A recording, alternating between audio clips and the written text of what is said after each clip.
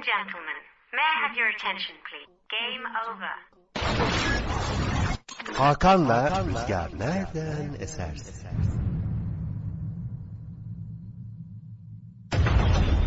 Program başlıyor.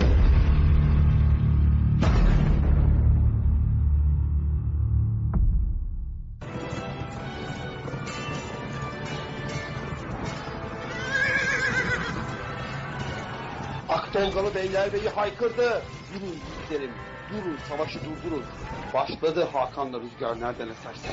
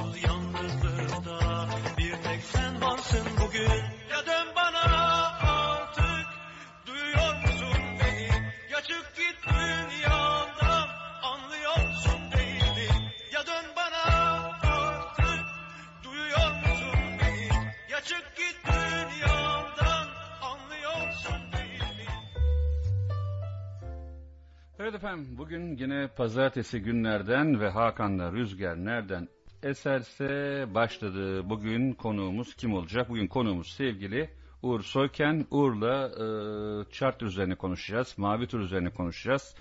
Merak ettiğimiz birçok şey üzerine konuşacağız. Tekne almak mı daha zor yoksa kiralamak mı daha kolay üzerine konuşacağız.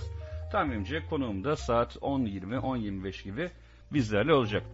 Ben toparlanana kadar bakıyorum. Şimdi yavaş yavaş toparlanmaya başlamışık. Toparlanana kadar bir Candan Erçetin yapalım. Ondan sonra devam edelim hep beraber.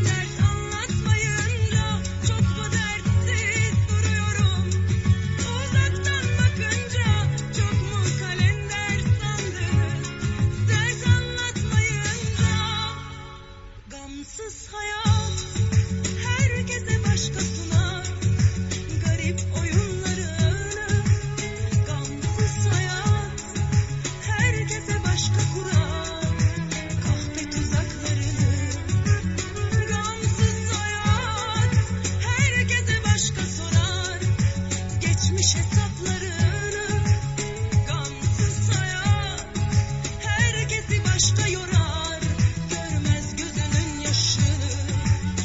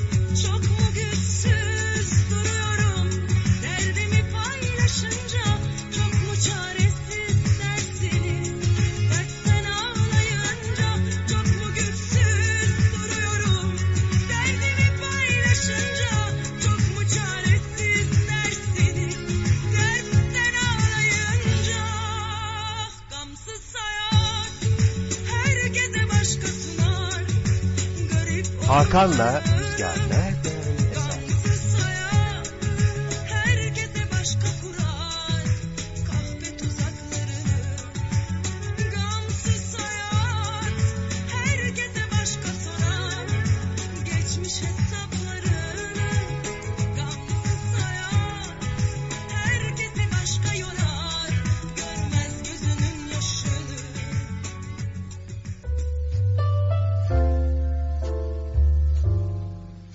Şimdi efendim geçen hafta ne vardı? Konuğumuz sevgili Süleyman vardı. Sevgili Süleyman'la neyli konuştuk? Süleyman Makineci'yle borsayı konuştuk. Dediğim gibi bu hafta da sevgili Uğur'la tekne, charter üzerine bir sohbetimiz olacak. Bakıyorum yavaş yavaş toparlanmaya başlıyoruz ya. Güzel gidiyor. Henüz daha böyle herhalde bir mahmurluk mu var bilmiyorum. Ben hatta öyle bir şey ki uyumuşum, 15 dakika evvel uyanabilmişim ancak. Öyle bir baş ağrısı yaşıyordum bugün. Hadi madem 90'lara gittiysek Demet Sağaroğlu'nu hatırlar mısınız? Bir Arnavut kaldırımı yapalım hep beraber. Arnavut kaldırımından sonra tekrar girişe göre bakalım ne zaman başlayacağız.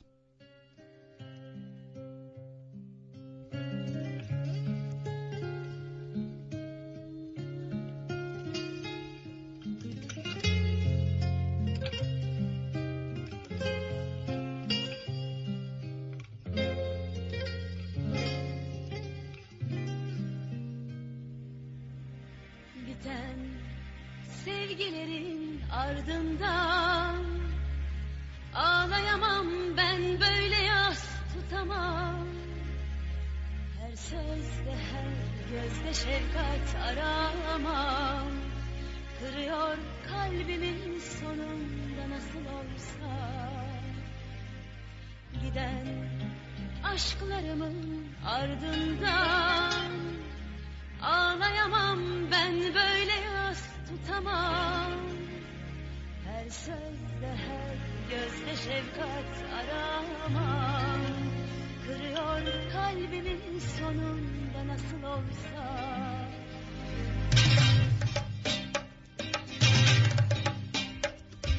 Dün seni gördüm rüyamda, Arnavut kaldırımda taş sokakta. Ah bir dili olsa da bir konuşsa, anlatırdım masumca seni bana. Öpsem bebek gözlerinden çok ağlatırlar.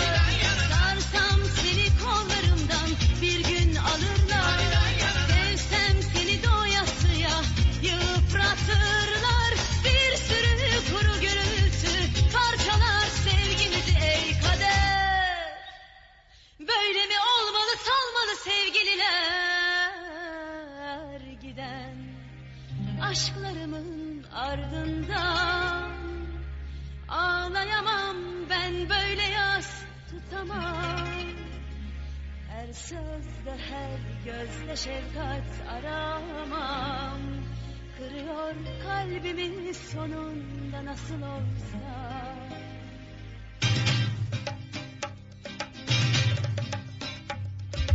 Dün seni gördüm rüyamda, Arnavut kaldırımlı taş sokakta. Ah bir dili olsa da bir konuşsa, anlatırdım masumca seni bana. Öpsem bebek gözlerinden çok ağlatırlar. Sarsam seni kollarımdan bir gün alırlar. Sevsem seni doyasıya yıpratırlar. Bir sürü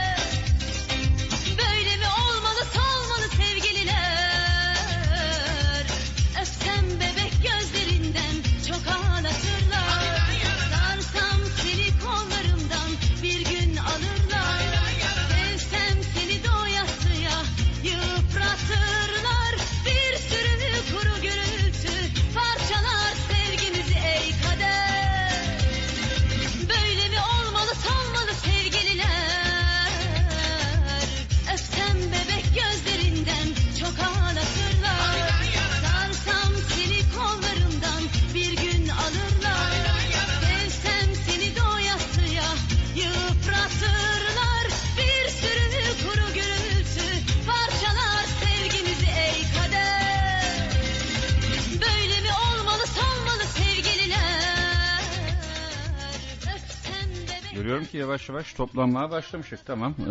Yavaş yavaş ekip toplanmaya başladığına göre konuklara geçmeye de başlayabiliriz. Ne yapıyorsunuz orada? Hani sıra? Çabuk! Çabuk toplanın! Hizaya gel! Rüzgar nereden eserse Have you ever been to a honky-tonk where the rednecks came to fight? Did you... Hey everyone, I am Brian O'Connelly. Here you go, Radio Gezgin Korsan. Where they all were drunk by 10. If you have, you've seen the place where I found a girl with...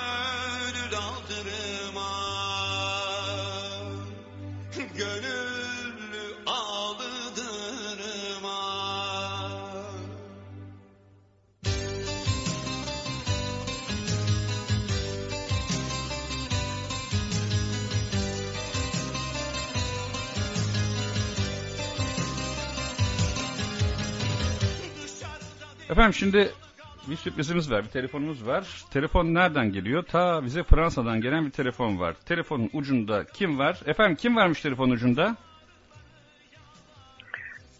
Mahir. Hangi Mahir? Günşiray'dır. Mahir Günşiray. Mahir abicim nasılsın? Evet benim. İyiyim Hakan, çok iyiyim. Sen nasılsın? Siz nasılsınız? Kaç ay oldu gideli? Aslında biliyorsun Haziran seçimlerden sonra tekneyle Yunanistan'a gittik. İşte bütün bir yaz boyu Yunanistan'daydık. Eylül gibi de Fransa'ya geldik. Evimizi yerleştirdik. Hala da tam yerleşmedik ama işte yaşıyoruz. Peki nerede yaşıyorsunuz abi Fransa'da? Fransa'nın Grenoble diye bir şehrinde yaşıyoruz. Lyon'a yakın. Lyon'un biraz daha güneyinde. Ya, Fransa'nın da güneydoğusunda aslında. Burası dağlık bir bölge ama bizim bulunduğumuz şehir düz. Etrafımızda işte Fransa'nın Alpleri, ünlü kayak merkezleri falan var. Bizim şehrimizde onun ortasında bir yer. Peki sonuçta hangi havaalanından ulaşım sağlıyorsunuz geleceğiniz zaman? Lyon havaalanı. Saint-Exupéry. Oradan Lyon'dan buraya. Kayık şu anda Yunanistan'da. Evia adasının kuzeybatısında bir küçük bir liman var. Stilita diye. Oraya ilk kez karaya aldım tekneyi. Şimdi orada tekne. Kış boyunca orada devam edecek. Evet. Nisan'a kadar orada. İşte Nisan ortası sonu gibi buradan tekrar tarağı toplayıp tekneye gidip işlerimizi yapıp suya indirip oradan yine bu sene Ege'deyiz. Geçen sene İyon tarafına geçtik ama yani hemen kıçın kaçtık geldik İyon'dan. Hiç sevmedik. sıkıldık. Aman bir daha gitmeyiz dedik. Ege'mize kavuştuk. Çok mutlu olduk falan. Meğer biz hakikaten Ege aşığıymışız. Burası çok başka bir yermiş. İyon evet anlatıldığı gibi bazı yerlerde biraz daha fazla ağaç olabilir. Ama yani Gökova Körfezi'ndeki koylardan daha fazla ağaç yok. Daha çok İtalyan var. Çok turist var. Çok sıcak, rüzgar yok. Sürekli bir turistik koşuşturma içindesin. Böyle Göcek'in Temmuz-Ağustos'ta Göcek'in koylarında koşuşturma gibi bir şey yani. Gideyim de orada bir demir atayım da yer bulayım falan diye. Böyle çok turistik yani. Biz hoşlanmadık doğrusu İyon'dan. Oradan yani tabii bir sürü yerleri gördük ama tekrar Ege'ye kaçtık. Bu arada da kaçtık ama biliyorsun bu Zorbas kasırgasının bulunduğu yerdeydik. Yani bizim üstümüzden geçti. Tabii çok önceden biliyorduk. Hazırlıklarımızı yaptık. Ona göre liman bulduk kendimize. Bayağı birkaç liman dolaşıp hava koşullarına bakıp hani hangi limana nereden girecek, ne kadar olur burada falan diye.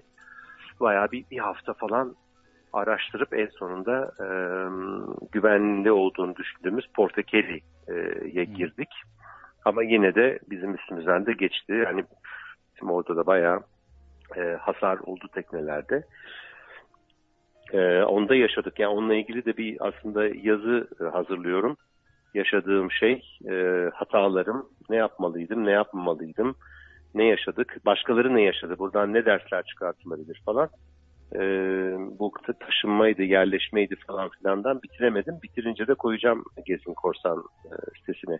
Onda muhtemelen zaten bir programında Betül yapıyor. Kaynak olsun diye. Onun programı çünkü Betül biliyorsun seyir hikayelerini genelde yapıyor. Çok keyifli bir program yapıyor. Biz geçen sene dinleyebildim bilmiyorum ama seyir hikayelerini okuyor. Şimdi canlı yayınları da başlıyor bu sene. Geçen hafta bir bilgisayar sıkıntısı yaşadı ama o da çözüldü. Bu hafta tekrar Betül'ün programı tekrar başlayacak gibi gözüküyor. Peki arkasında önümüzdeki sene güzel. Ne yapmayı düşünüyorsun? Tekniğini taraflara bağlamayı düşünüyorsun. Türkiye getirmeyi mi yoksa gene Yunan'da bırakmayı mı?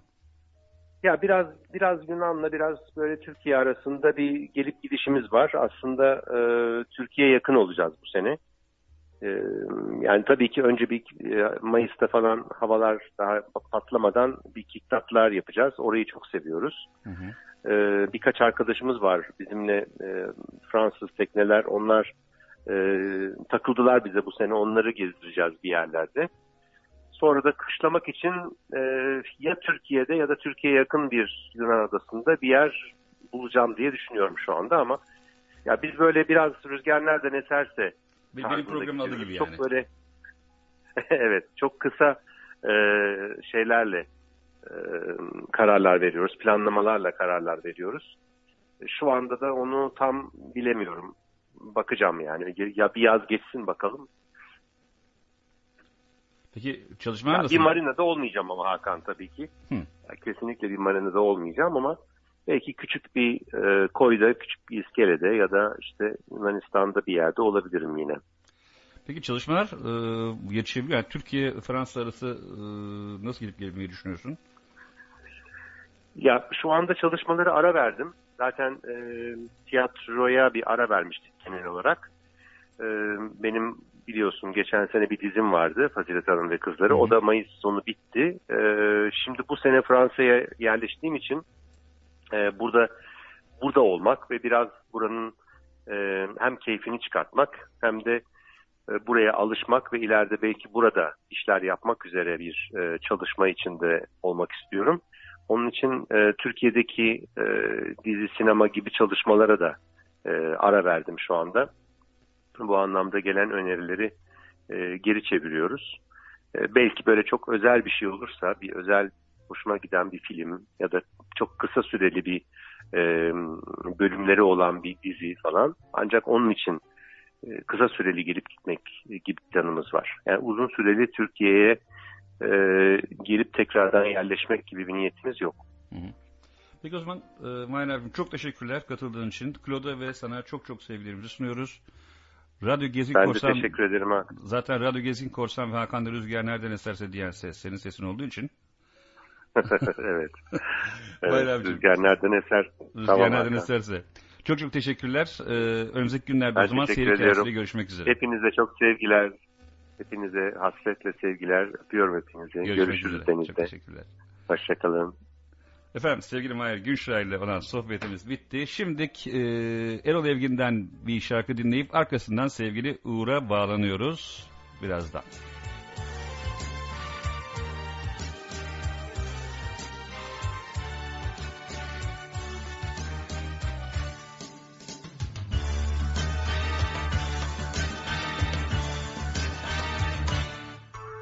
Seni düşündüm dün akşam yine, sonsuz bir umut doldu içime. Bir de kendimi düşündüm sonra, bir garip duygu çöktü omzuma. Hani ıssız bir yoldan geçerken, hani bir korku duyar da insan, hani bir şarkı söyler içinden, işte öyle bir şey. Hani ıssız bir yoldan geçerken, hani bir korku duyar da insan, hani bir şarkı söyler içinden, işte öyle bir şey. Hani eski bir resme bakarken, hani yılları sayar da insan, hani gözleri dolar ya birden, işte öyle bir şey. Hani eski bir resme bakarken, hani yılları sayar da insan, hani gözleri dolar ya birden, işte öyle bir şey. İşte öyle bir şey.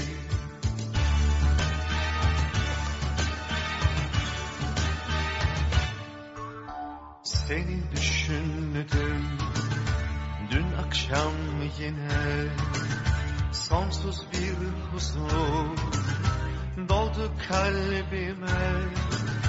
Bir de kendimi düşündüm sonra, bir garip duygu çöktü omzuma.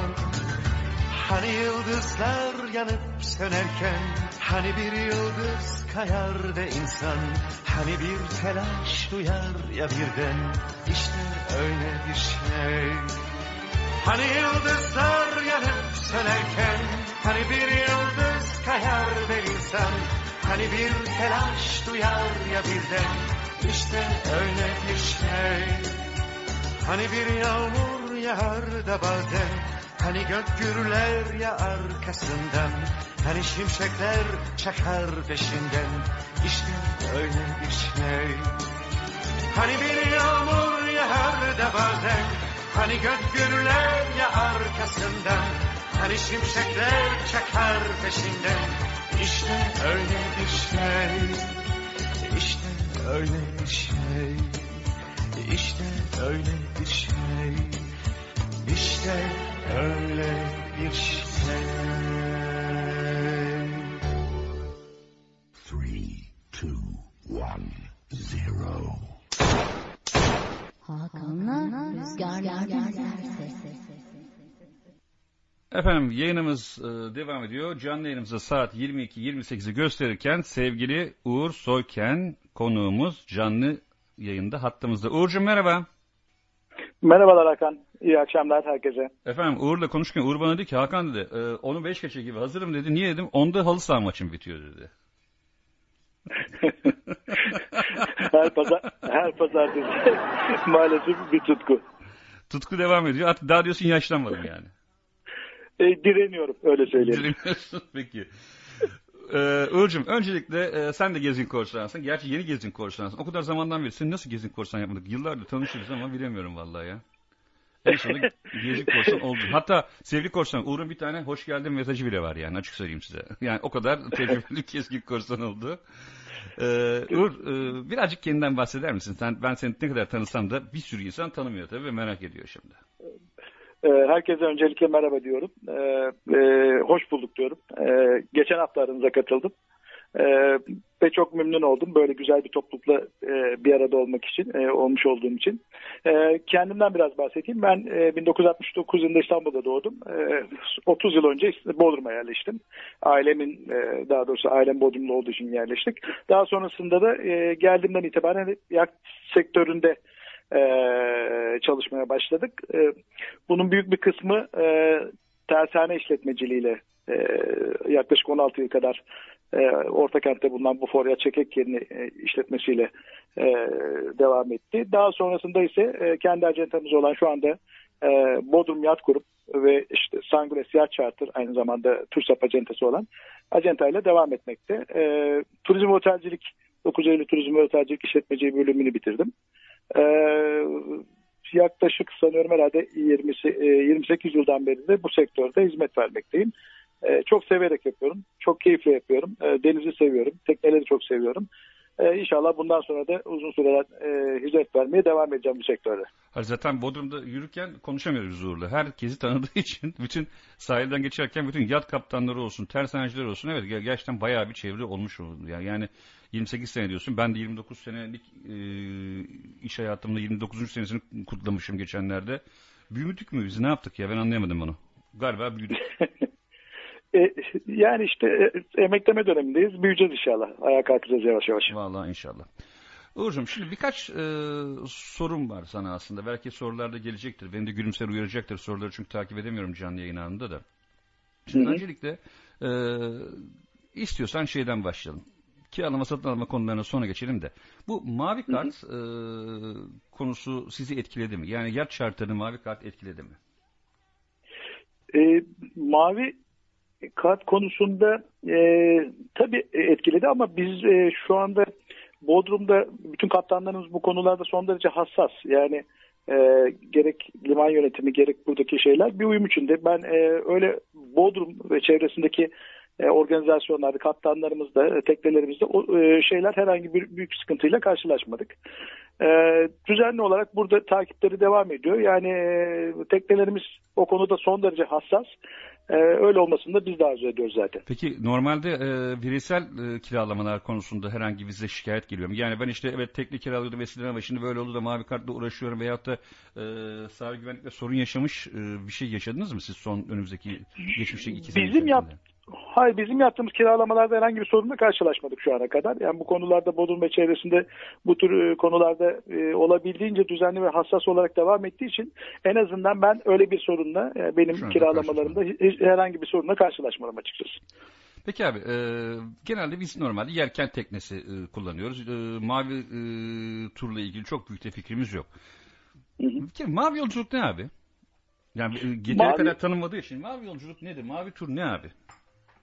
Evet, biz şimdi bir TÜRSAP acentası olarak bu konuya özellikle meslektaşlarım arasında her zaman eğilmeye çalışıyorum. Yani biz maalesef mavi yolculuğu Avrupa pazarına, yani Avrupalılara tanıtmışız ama kendi insanımıza Türkiye'ye tanıtmamışız. Mavi yolculuk ne? Basitçe Gökova'dan başlayan, ondan sonra ahşap teknelerle başlayan, kıyılarımızda yapılan bir çeşit tatil açıkçası, teknelerle, ahşap teknelerle yapılan özellikle başlayan, fakat şu anda motor yatlarla ve yelkenlerle devam eden bütün şu anda Kuşadası'ndan yaklaşık olarak Antalya'ya kadar olan kıyı şeridinde teknelerle yapılan tatil türü, basitçe anlatımıyla. Son yıllarda malumunuz Yunan adaları da bu konuda, 12 adalar özellikle çok revaçta oldu. Gelişmeye, büyümeye başladı. Hatta biz kendi teknelerimizde şu anda Akdeniz çanağında da boy göstermeye başladık bildiğiniz üzere. Dolayısıyla mavi yolculuk bir kere en önemlisi, bildiğimiz bütün tatillerin dışında çok özel bir şey. Neden? Doğa, deniz, ondan sonra biraz da şımartılan bir tatil türü. Yani butik bir otelin denizde olduğunu varsayın. Burada aldığınız hizmet, butik bir otelde aldığınız hizmetle eşdeğer. Yani siz ne isterseniz sizin ayağınıza gelen, hatta direkt olarak yattığınız yerden her şeye sahip olabileceğiniz bir tatil türü. bir kez geldiğinizde hep devam eden bir tatildir. Onu söyleyeyim ki bizim misafirlerimiz onlara yani müşteri demek doğru olmuyor. Çünkü misafirimiz uzun yıllar devam eden bir ilişkiye dönüşüyor bu. Seneler boyunca farklı rotalarda, farklı belki tekneler ya da aynı tekneyi çok sevmişlerse farklı rotalarda devam eden, böyle bir akraba olmuşçasına devam eden, dostluklara dayanan bir müşteri portföyümüz, misafir portföyümüz söz konusu. Dolayısıyla bir kere geldiğinizde hep gelmek isteyeceğiniz bir tatil. Bir de şöyle bir şey var tabii, malumunuz Mavi Yolculuk dediğinizde aklınıza maalesef pahalı bir tatil türü hemen genelde öyle geliyor. Aynen, maalesef. O konuya geleceğim zaten. Öncelikle şeyi tanıyalım. Mesela ben normalde senden dolayı veya da meslek gereği tekneler, yani müşterilerim olan teknelerden bildiğim için genelde ekspertize gittiğimiz zaman da görüyoruz bunları. Bu tekneler gerçekten lüks. Gerçekten bakıyorsun işte milyon liralık tekneler her bir tanesi. Biraz evvel söylediğin gibi yani hiçbir şekilde lüks otel odasını aratmayacak şekilde donanımlar var. Mesela temel donanım için ne iş yaptınız? Mesela en basit teknenizdeki donanımlar nedir genelde? Veyahut da en basit tekne kaç kabin, onlara geleceğim. Kabin kiralamaya da geleceğim. Kaç kabin veyahut da nasıl diyeyim? Yani olmazsa olmazları ilk etapta en basit başlangıçta olmazsa olmazları bir Goulet'te mavi tur teknesinde nedir abi? Şimdi çok zaman içinde tabii çok ciddi bir gelişim gösterdi bu işte, her işte olduğu gibi. Oteller nasıl geliştiyse, güzelleştiyse, konforlaştıysa teknelerimiz de öyle oldu. Ben ilk mesleğe başladığımda, hatta benim abilerimiz başladığında bu yatçılık sektörüne, teknelerin hatta bir tane tuvaletle işte 4-5 kabinli seyahat edilen tekneler vardı. Şu anda olmazsa olmaz dediğim şey, her kabinin mutlaka kendine ait bir duşu, tuvaleti, yatağı mevcut. Yani teknelerin şu anda %80'inde klima mevcut. Ondan sonra içeride ve dışarıda yaşam alanları mevcut. Olmazsa olmaz zaten bunlar. Personellerin yaşam alanları, ayrı yaşam alanları mevcut. İyi birer mutfağı, iyi birer aşçıları olmazsa olmaz standart şeyler bunlar. Ayrıca yani vaktinizi değerlendirebileceğiniz tavla, balık avlama aparatları, şnorkeller, yani bunlar çok standart şeyler oldu artık. Botlarda işte malum su sporları imkanları. Riski. Bütün bunlar neredeyse hemen hemen bütün teknelerimizde standart hale geldi.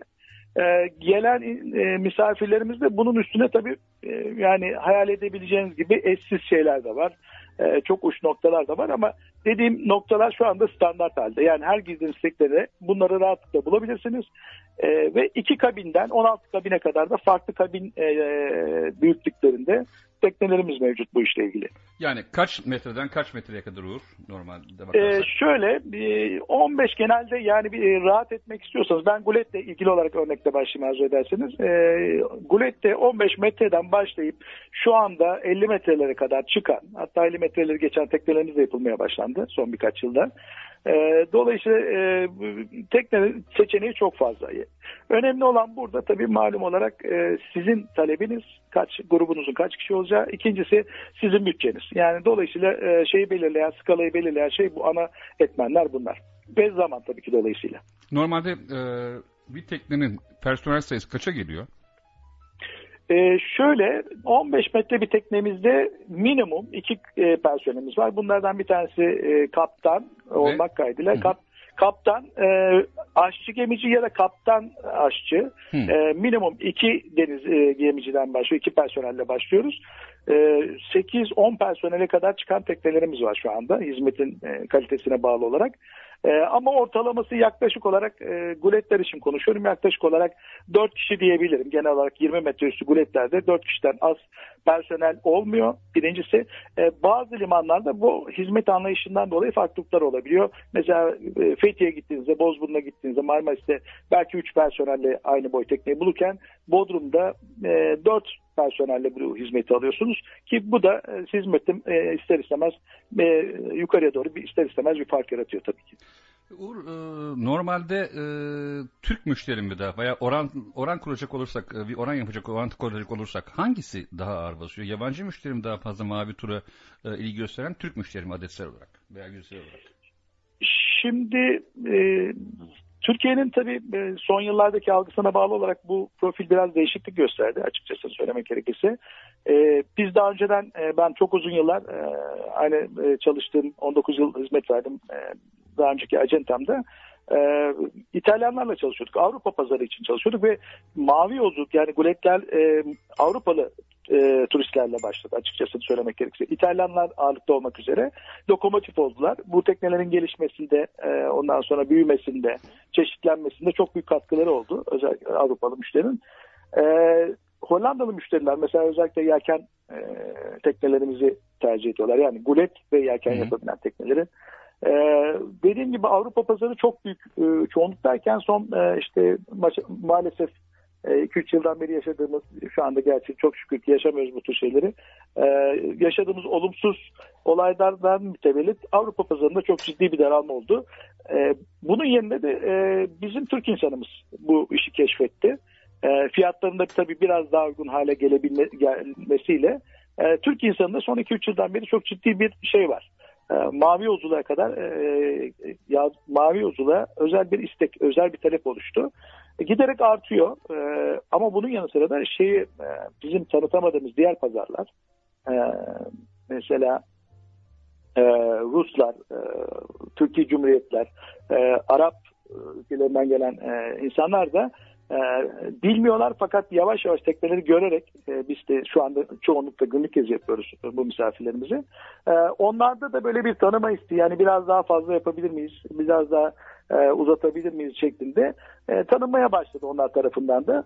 Dediğiniz gibi şu anda aslına bakarsanız Avrupalı müşterilerimiz lokomotif. Yani onların ağırlıkta olduğu ama diğer milletlerle de çeşitlenen bir pazar halinde. Türk insanı da giderek dediğim gibi artıyor. Hani oranlamak gerekirse 1/3 oranında ben Türk müşterilerimiz, Türk misafirlerimiz olduğunu düşünüyorum yaklaşık olarak. Sevgili Uğur, bir müzik arası verelim. Sonra sorular da gelmeye başladı. Sorularla devam edelim, olur mu? Peki, memnuniyetle bekliyorum. Şimdi bir istek demiştim. İstek kimden geldi? Sevgili Ömer Faruk Ertem Korsan'dan geldi. Kan ve Gürü istemiş İskender Doğan. Olmaz mı?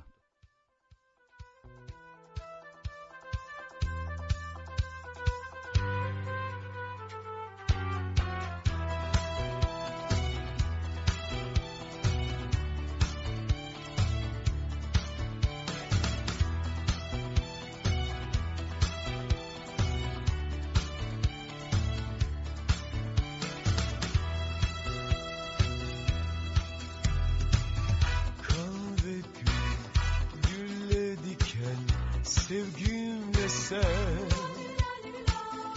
birbirine dönük sırt sen ve ben kan ve gülle diken sevgimle sen birbirine dönük sırt sen ve ben bilmem anlatabiliyor muyum? Hakan'la Rüzgar nereden esersin? Ağlıyorum, gülüyor musun? Özlüyorum, gidiyor musun? Sevdikçe itiyor musun? Peki öyle olsun.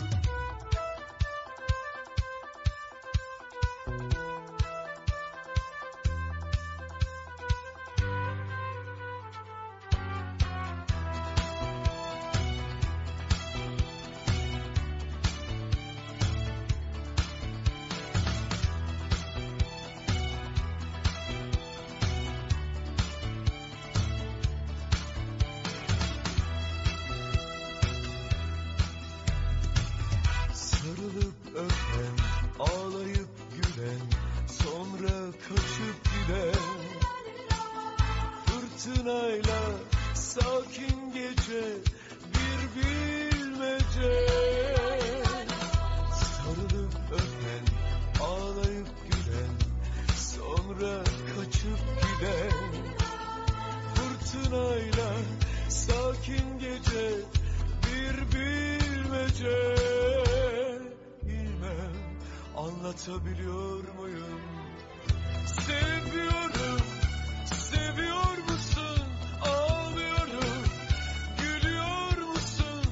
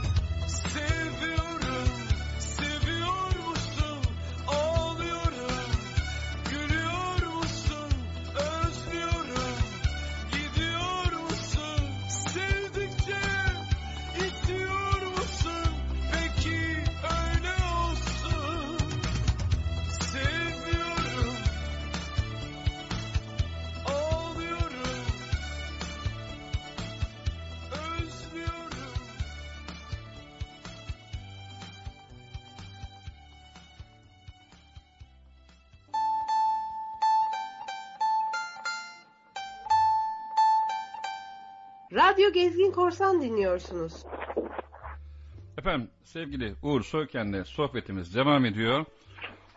Uğur'cum şimdi benim sorularım var, yazdığım sorular var. Bu arada sevgili Gülümser, evet, not aldığım sorulardan bir tanesi sevgili Gülümser Özerer sormuş. Demiş ki Gökova'nın nadide koyları, Değirmenbükü, Okluk, Hırsız, Sazanlı, İngiliz Limanı, Ayan halkın kullanıma devamlı sureti kapatılma tehlikesiyle karşı karşıya diyor. Sektör olarak bunu takip ediyorlar mı diyor. Ve bu riskte gözle görünür olduğuna göre sektör ne yapmayı düşünüyor diye bir sorusu var sevgili Gülümser'in. Şimdi geçen hafta yapılan bir Bodrum'da Denizciler Derneği'nin başkanlığında yapılan bu konuyla alakalı bir toplantı oldu. Evet, Bodrum'daki... Maalesef kaç kişi katıldı lütfen söyler misin? Yani katılım fena değildi ama yani daha parlak olmasını beklerdik açıkçası. Daha kalabalık olabileceğini düşünüyordum ben. Ama fena da değildi. Buradaki sektör tabii ki sahip çıkıyor bu konuya. Çünkü bu bizim sadece okluk koyuyla alakalı bir şey değil. Daha öncesinde biliyorsunuz malum Kisebükü'yle başlayan bir konu. Bu koylar dünyanın en güzel koyları gerçekten. Yani bu işin yapılacağı, evet, yat turizminin yapılacağı dünyanın en güzel koyları. Bu herkes tarafından kabul edilen bir gerçek. Özellikle Gökova dünyadaki en özel yer bana göre.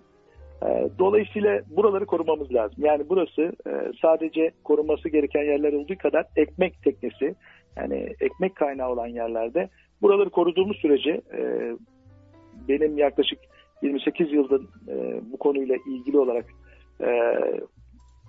içinde bulunduğum sektör, bu sektörde birçok bu konuyla ilgili evine ekmeğini buradan götüren büyük bir pazar söz konusu. Hı hı. Dolayısıyla buralar bizim açıkçası bu koylar bizim ekmek teknemiz aynı zamanda. Buna sahip çıkmalıyız. Yani dediğim gibi Kisebükü, İngiliz Limanı diye tabir ettiğimiz işte malum koylar, buralara yat turizminin kapatılmaması lazım. Yani buraları kapatırsak diğer yerleri de kapatmaya başlayacağız. Ben inanıyorum o kırılma noktası bu nokta. Dolayısıyla biz tabii farklı kullanımlar var. Buna ben hani şahsen karşı değilim. Ama bu koyların da aynı zamanda deniz turizmine açık olması lazım. Herkesin, kamunun malı olup herkesin aynı zamanda faydalanabilmesi lazım bu koylardan. Biz bu konularda sektör olarak elimizden geleni yapıyoruz. Yani sahiplenmeye gayret ediyoruz. Herkesin de sahiplenmesini arzu ediyoruz. Ki bu mavi yolculuk dediğimiz şey Türkiye'ye çok büyük döviz girdisi sağlayan ve çok büyük katma değeri olan bu sektör yaşasın, gelişsin ve devam etsin aynı zamanda.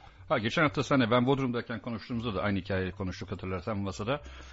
Yani sen şey demiştin. Bu insanlar enayi mi? Kendi bacaklarına sıksınlar. Yani o Gökova'yı kirletsinler. Ekmek yedikleri evet, demiştin. Evet, aynen öyle. Bir evvelki programlarda da konuştuğumuz zaman aynı hikaye söylenmiş. Demişler ki yani biz arka bahçemize çöp döker miyiz? Evet, dökmeyiz ama işte bakalım ne olacak, ne bitecek. Ama sektörün dediğin gibi ekmek kapısı çok ciddi oranda ve hatta turizm de çok ciddi oranda etkileneceğini bütün amatör denizciler, sizin gibi profesyoneller dışında bütün amatör denizciler biz de bu konuda oldukça endişeliyiz. Ciddi endişeliyiz. Evet, maalesef. Yani umarım herkesin hayrına sonuçlanan bir süreç olur. Büyüklerimizin bu hassasiyeti göz ardı etmeyeceğini düşünüyorum ben. Yani bu konulara bizim kadar sahip çıkacaklarına inanıyorum. Dolayısıyla inşallah o sürecin koyların kapatılmaması şeklinde, turizme açık kalması şeklinde devam edeceğini umuyorum. Bu herkesin faydasına, dediğimiz gibi buralar hepimizin. Buranın bir eşi daha yok. Yani buraları kaybettiğimiz anda bir daha yerine koyma şansımız yok. Yani yapılaşma maalesef öyle. Olduğu anda zaten işi bitirmiş oluyoruz. Evet. Yani bu bir dediğim gibi kafalarda bir kırılma noktası. Bir tane koyumuz betonlaşmaya başladığında hepsi betonlaşacaktır. Ben buna maalesef inanıyorum. Dolayısıyla aynen korumamız gerekli. Uğur, mavi yolculuk için en ideal zaman ne zaman? Mavi yolculuk için tabii şimdi tatil periyoduna bağlı olarak değişiyor. Yani Temmuz-Ağustos tabii en sıcak, işte denizin en uygun olduğu aylar olarak görülüyor ama ben hiçbir zaman kendi samimi misafirlerime bunu önermiyorum. Diyorum ki mutlaka siz Eylül'de, Eylül'ün Eylül ayının en güzel zaman olduğunu düşünüyorum. Çünkü neden? Havanın en güzel, ne soğuk ne sıcak olduğu, koyların daha sakin olduğu, tekne kiralama fiyatlarının çok daha uygun olduğu bir zaman. Ben Eylül'ü her zaman tavsiye ederim. Ve Ekim'in başına kadar olan periyodu. Temmuz, Ağustos, dediğim gibi Avrupa pazarı, işte yurt dışı pazarları çok yoğun olduğu için maalesef biz yapamıyoruz. Yani yerli misafirlerimize bugün tekne bulmakta zorluk çekiyoruz. Çünkü malumunuz Avrupa pazarı çok erken bu işi rezerv ediyor. Yani yılbaşının hemen ertesinde, evet aynen, bir alışkanlıktır bu Avrupa insanlarda bildiğiniz gibi. Biz Türkler maalesef tatillerimizi öyle uzun süre öncesinden ayarlayamadığımız için Mayıs'lara kaldığımızda mevcut olan geri kalan zamanlarda, geri kalan teknelerde da belki daha uygun olmayan fiyatlarla tatil yapmak zorunda kalıyoruz. Ben onun için samimi olduğum arkadaşlarıma, dostlarıma da her zaman Eylül'ü tavsiye ediyorum. Dediğim gibi fiyatların uygun olduğu en iyi mavi yolculuk zamanı bence Eylül. Peki niye Mayıs değil Eylül abi? Genelde budur. Mayıs'ta ben biraz da yöre açısından düşündüm bunu. Gökova çünkü bizim malum mesela Göcek aşağıdaki Fethiye koyları indiğinizde, Antalya'ya indiğinizde deniz suyu sıcaklığı daha malum ama Gökova'da deniz suyunun ısınması biraz daha zaman oluyor. Bu da gelen misafirler bazen deniz suyunu soğuk buluyorlar. Yeterli derecede ısınmamış buluyorlar ama dediğiniz gibi Mayıs ve Haziran'da eğer Göcek civarında, Marmaris civarında ya da Antalya civarında tatil yapmayı planlıyorsunuz, mavi yolculuk yapmayı planlıyorsanız uygun zamanlar. Dediğim gibi Haziran ve Mayıs da tabii çok uygun fiyatlı aylar. Onları da tercih edebilirsiniz bu bölgelerde özellikle. Peki Uğur, bu işin merkezi Bodrum mu? Yani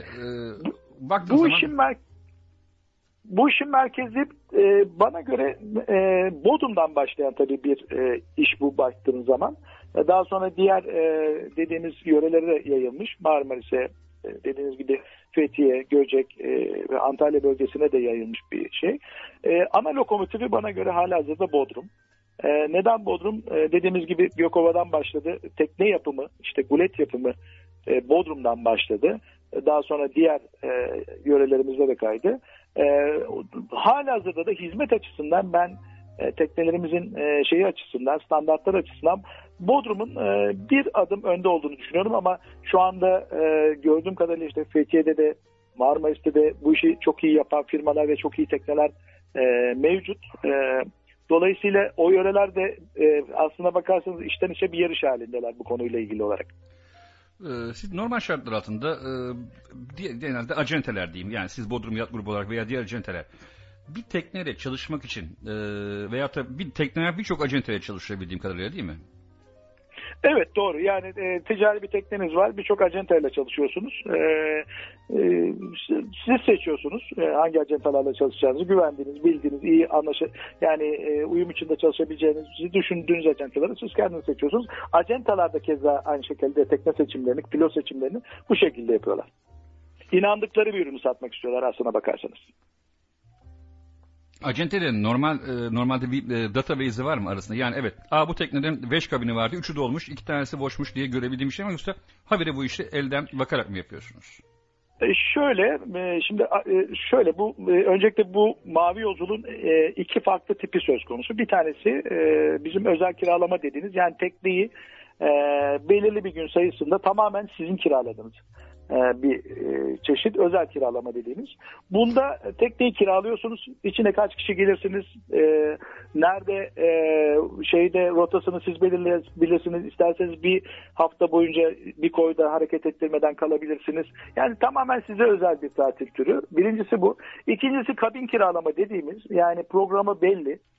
Şu saatte kalkıp şu saatte şu koyda olur, şunları yediği, içtiği programlanmış kabin charter. Onda da dediğimiz gibi kabin satın alıyorsunuz, yatak satın alıyorsunuz. Dolayısıyla iki farklı çeşidi var bunun. Benim şu anda bir dakika aklımda takılan hala bir şey oldu. Yani sonuçta genelde bu işi yapan mesela acentelerin tekneleri var mı Uğur? Tabii acentaların da tekneleri var. Bu işi yapan acentaların da tekneleri var. İşletmeciler var ayrı olarak. Yani sadece tekne işletmesi yapan firmalar, şeyler de var. Şahıslar da var.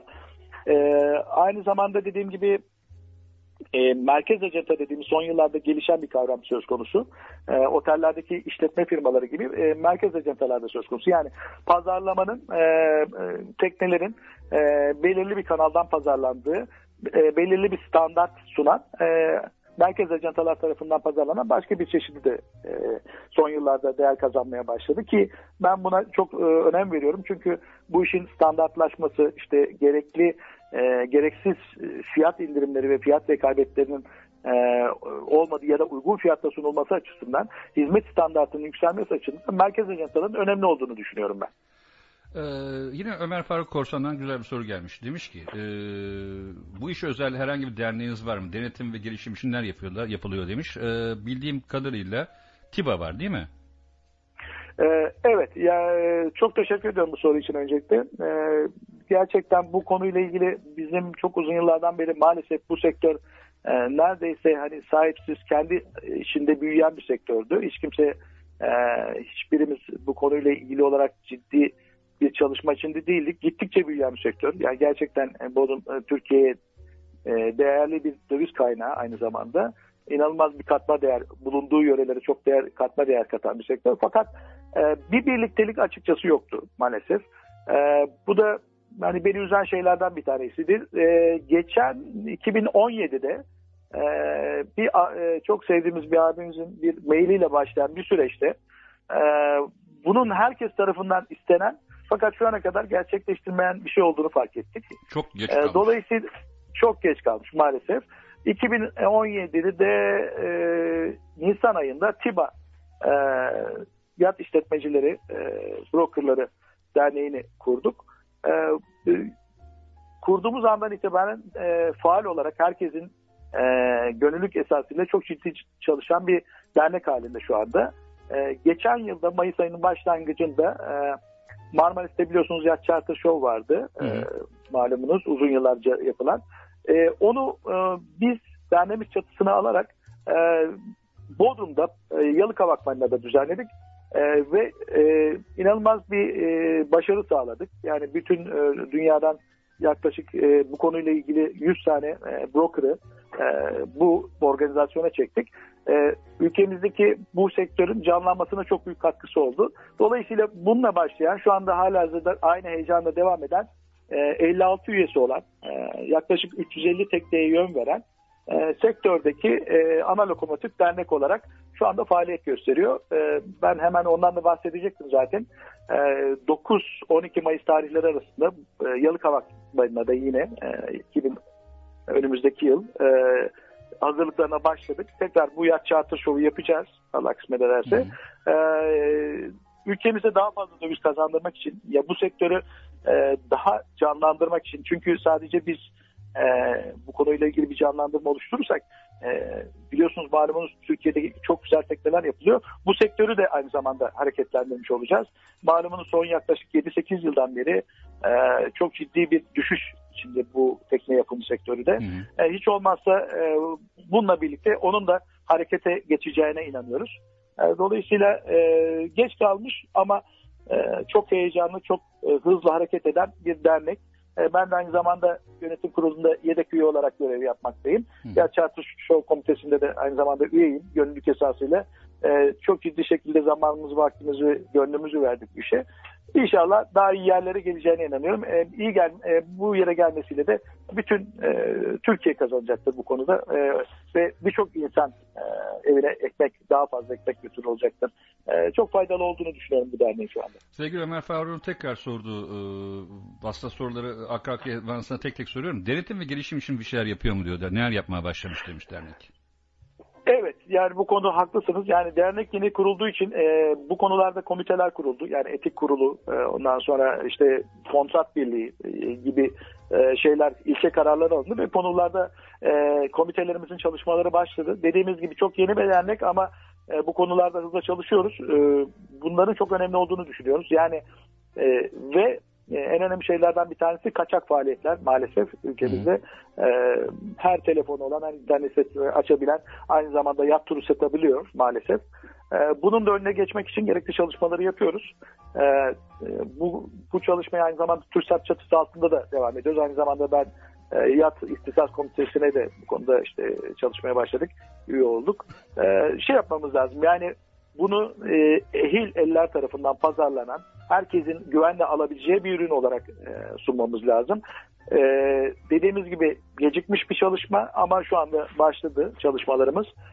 Sanıyorum herhalde çok yakın bir gelecekte bunların faydalarını bütün tatil yapanlar, bu işi düşünenler somut olarak faydalanacaklardır.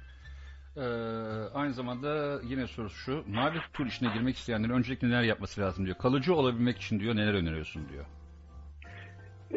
Evet, bu çok enteresan bir konu. Biz şimdi çok uzun yıllardan beri teknesi olan, tekne alanlar ya da işte birçok şeyimiz, tanıdığımız, ettiğimiz insanlar gelip bize diyorlar ki biz bir tekne aldık ya da bir teknemiz var ya da bir tekne almayı düşünüyoruz.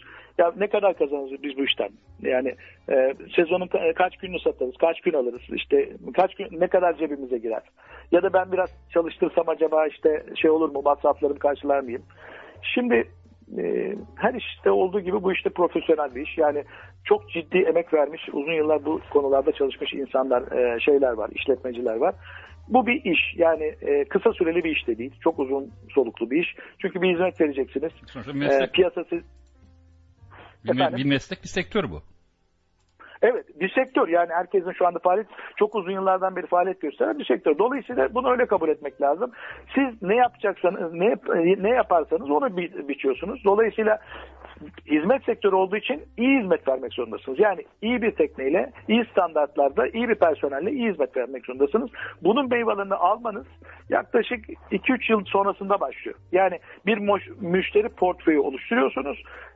Devamlı bir müşteri portföyü oluşturuyorsunuz. İşin iyi tarafı da budur zaten bizim işimizde. Sadık müşterilerimiz oluşur. Eğer iyi hizmet veriyorsanız siz bu senenin sonunda önümüzdeki senenin yaklaşık %60'ını satıyorsanız bu işi iyi yapıyorsunuz demektir. Dolayısıyla uzun soluklu bir iş. Bu işi yapan çok başarılı firmalar var. Ama çok dediğim gibi yani meşakkatli bir, zor da bir iştir. Çünkü teknenize bakacaksınız, aynı kondisyonda tutacaksınız, personel kaliteniz aynı olacak. Personelinizin mümkünse değişmemesini sağlayacaksınız.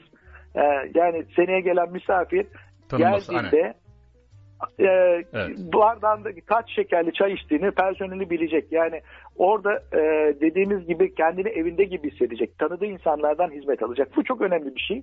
Dolayısıyla bu gözle bakmak lazım. Bunu yapabildikten sonra yani gerekli sermayeyi katıp işte bu konularda da fikir birliği sağladıktan sonra başladığınızda 2-3 yıl sonra çok ciddi şekilde geri dönüşünü alabilirsiniz. Ve geri dönüşümü de çok hızlı olacaktır. Yani karlı bir yatırım olacaktır. Kötü yaparsanız uzun yıllar sonra amorti edebilirsiniz ama iyi bir yaptığınız, hizmet verdiğiniz bir yatırımı çok kısa sürede geri almanız mümkün. Peki yurt içi ve yurt dışının birlikte olduğu turlar da yapılabiliyor mu diye sormuş tekrar Ömer Faruk. Evet, yapılıyor. Yani Yunan adaları, işte malumunuz 12 adalar dediğimiz Türk kıyılarına en yakın olan adalar, 12 adaların bulunduğu noktalar şu anda çok popüler. Bizim de en çok sattığımız turlardan bir tanesi. Son bu yıl maalesef dövizin hareketlenmesinde biraz sekteye uğradık ama onun dışında özellikle son 3-4 yıldan beri Kuzey 12 adalar dediğimiz Kos'tan başlayayım Patmos'a kadar uzanan rota çok popüler bir rota haline geldi. Daha sonrasında da biliyorsunuz malumunuz işte Simi, Rodos zaten popüler adalardı. Biz genelde turlarımızı şöyle yapmaya çalışıyoruz. Kombine yapıyorum. Ben yani yakın Yunan adaları işte Kos, Leros'a kadar bir 3-4 günlük orada bir rota yapıyorum. Sonrasında da çökertmeye uzanan bir dinlence esaslı.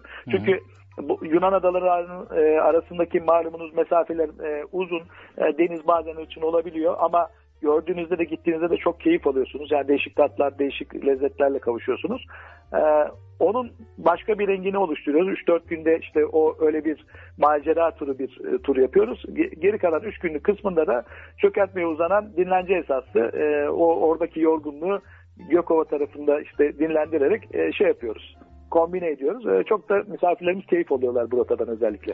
Genelde cumartesi başlayıp cuma mı bitiyor turlar? Yok, geneli şöyle yani bu işin geleneği cumartesi olmak kaydıyla yapılıyor. Yani birer haftalık rotalar. Cumartesi yaklaşık kontrat saatleri 3 gibi başlar.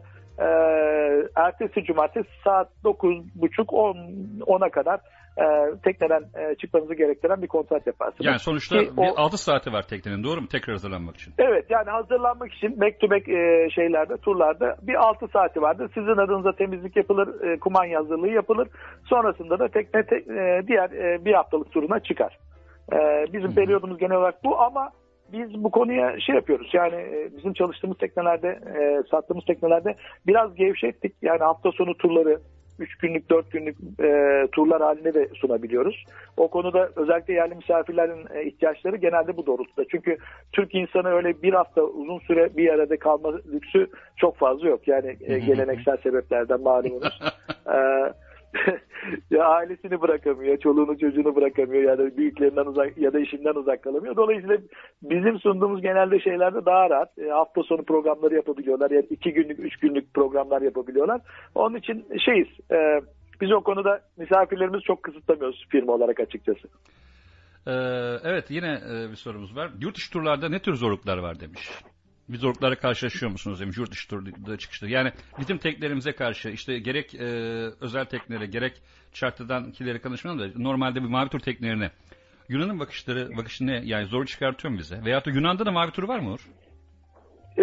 Yunan'da mavi tur bizim anlayışımızda yok. Yani bizim gibi teknelerle yapılan şeyler yok. Genelde kabin turları daha yüksek sayıda kabinli teknelerle, biraz daha büyük teknelerle yapılan çeşitleri var. Çünkü mavi yolculuk için zaten baktığınızda şey de uygun değil. Yani adalar arası mesafe, ondan sonra kıyı şeridi, o işte sessiz sakin koylar, korunaklı koylar maalesef söz konusu değil. Dolayısıyla mavi turun karşılığı aslında Yunanistan'da yapılmıyor.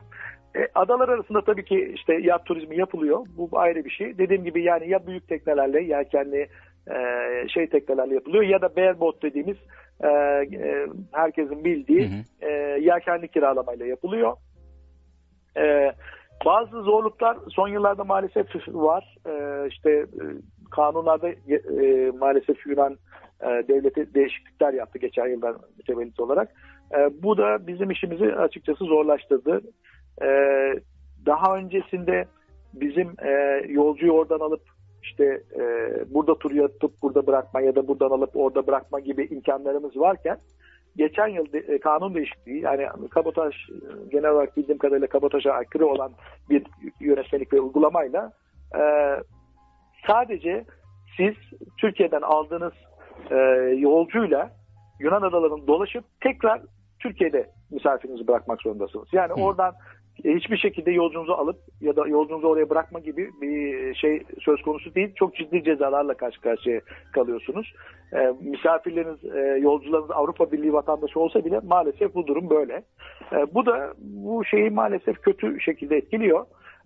Özellikle geçen yıllarda Türkiye'deki havalimanlarındaki işte yaşadığımız malumunuz güvenlik algısı sebebiyle özellikle yabancı misafirler Yunan adalarındaki havaalanlarını tercih ediyorlardı. Bu da şeydi, yani oradan başlayan turlar artmasına sebep oldu. Bu biraz anladığım kadarıyla Yunan devletini rahatsız etti. Halbuki herkesin faydasına olan bir şey yapılıyor burada. Çünkü adalar da kazanıyor, işte biz de kazanıyoruz. Maalesef geçen sene bu konuda çok ciddi zorlamalar getirdiler. Şey yapıyoruz yani açıkçası eskisi kadar rahat değil, zorluklar yaşıyoruz. Ama baktığımızda da mesela teknelerimiz oraya gittiğinde olumsuz bir şeyle karşılaşmıyoruz aslına bakarsanız. Gene aynı şekilde şeylerimiz devam ediyor. Özellikle biz Kuzey Yunan adaları dediğimiz turlarda daha rahat hareket ediyoruz. Ama Rodos işte maalesef biraz daha oradaki liman ve regülasyonlar biraz daha sık uygulanıyor. Dolayısıyla bazı arkadaşımızın dediği gibi bazı zorluklar maalesef var. Umarım gelecekte, çünkü bu iş herkesin çıkarına, bu şekilde bakılmamasını ben de yapıyorum, temenni ediyorum. Uğur'cum bir müzik arası verelim istersen. Bizden istediğim bir şarkı var. Durmuş Çiğdem'den Şiki Şiki Vava şarkısını çalayım sana. Peki, ben de ilk kez duymuş olacağım. Demek ki yürekten istiyorum bu şarkıyı ben. Uğur'cum, Dire Straits'in Money for Nothing geliyor. Ardından İşte budur. Devam ediyoruz.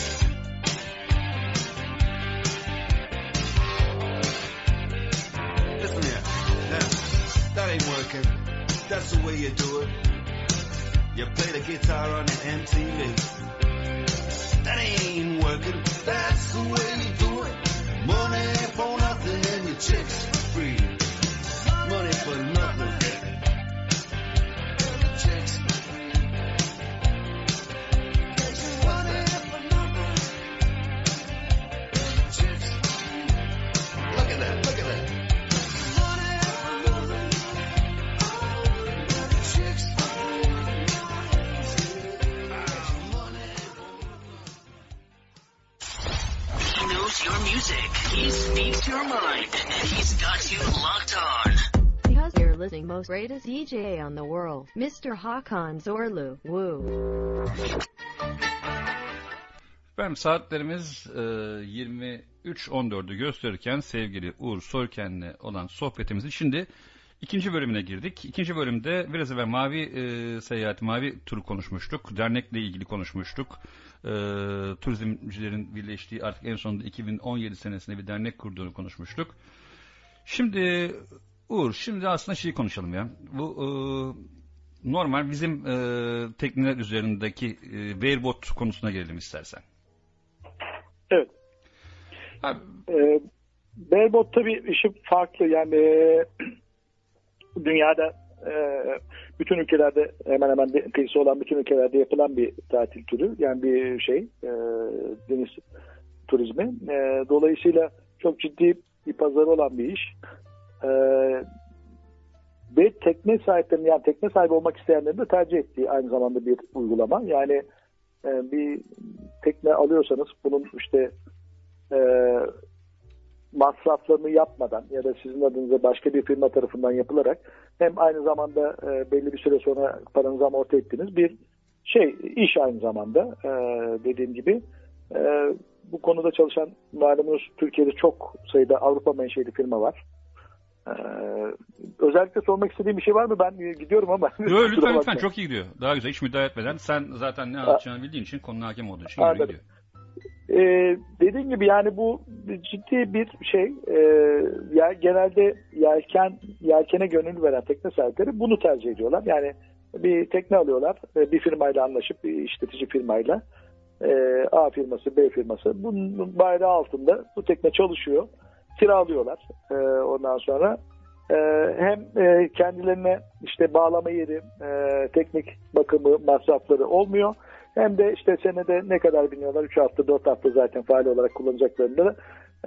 Bu süre içinde de kendileri de kendi teknelerine binebiliyorlar. Bir yandan da üstüne para kazanabiliyorlar. Bu şeyler amatör yatçılar için tabii iyi bir olanak. Ya özellikle ya kendi tekne sahibi olmak isteyenler için.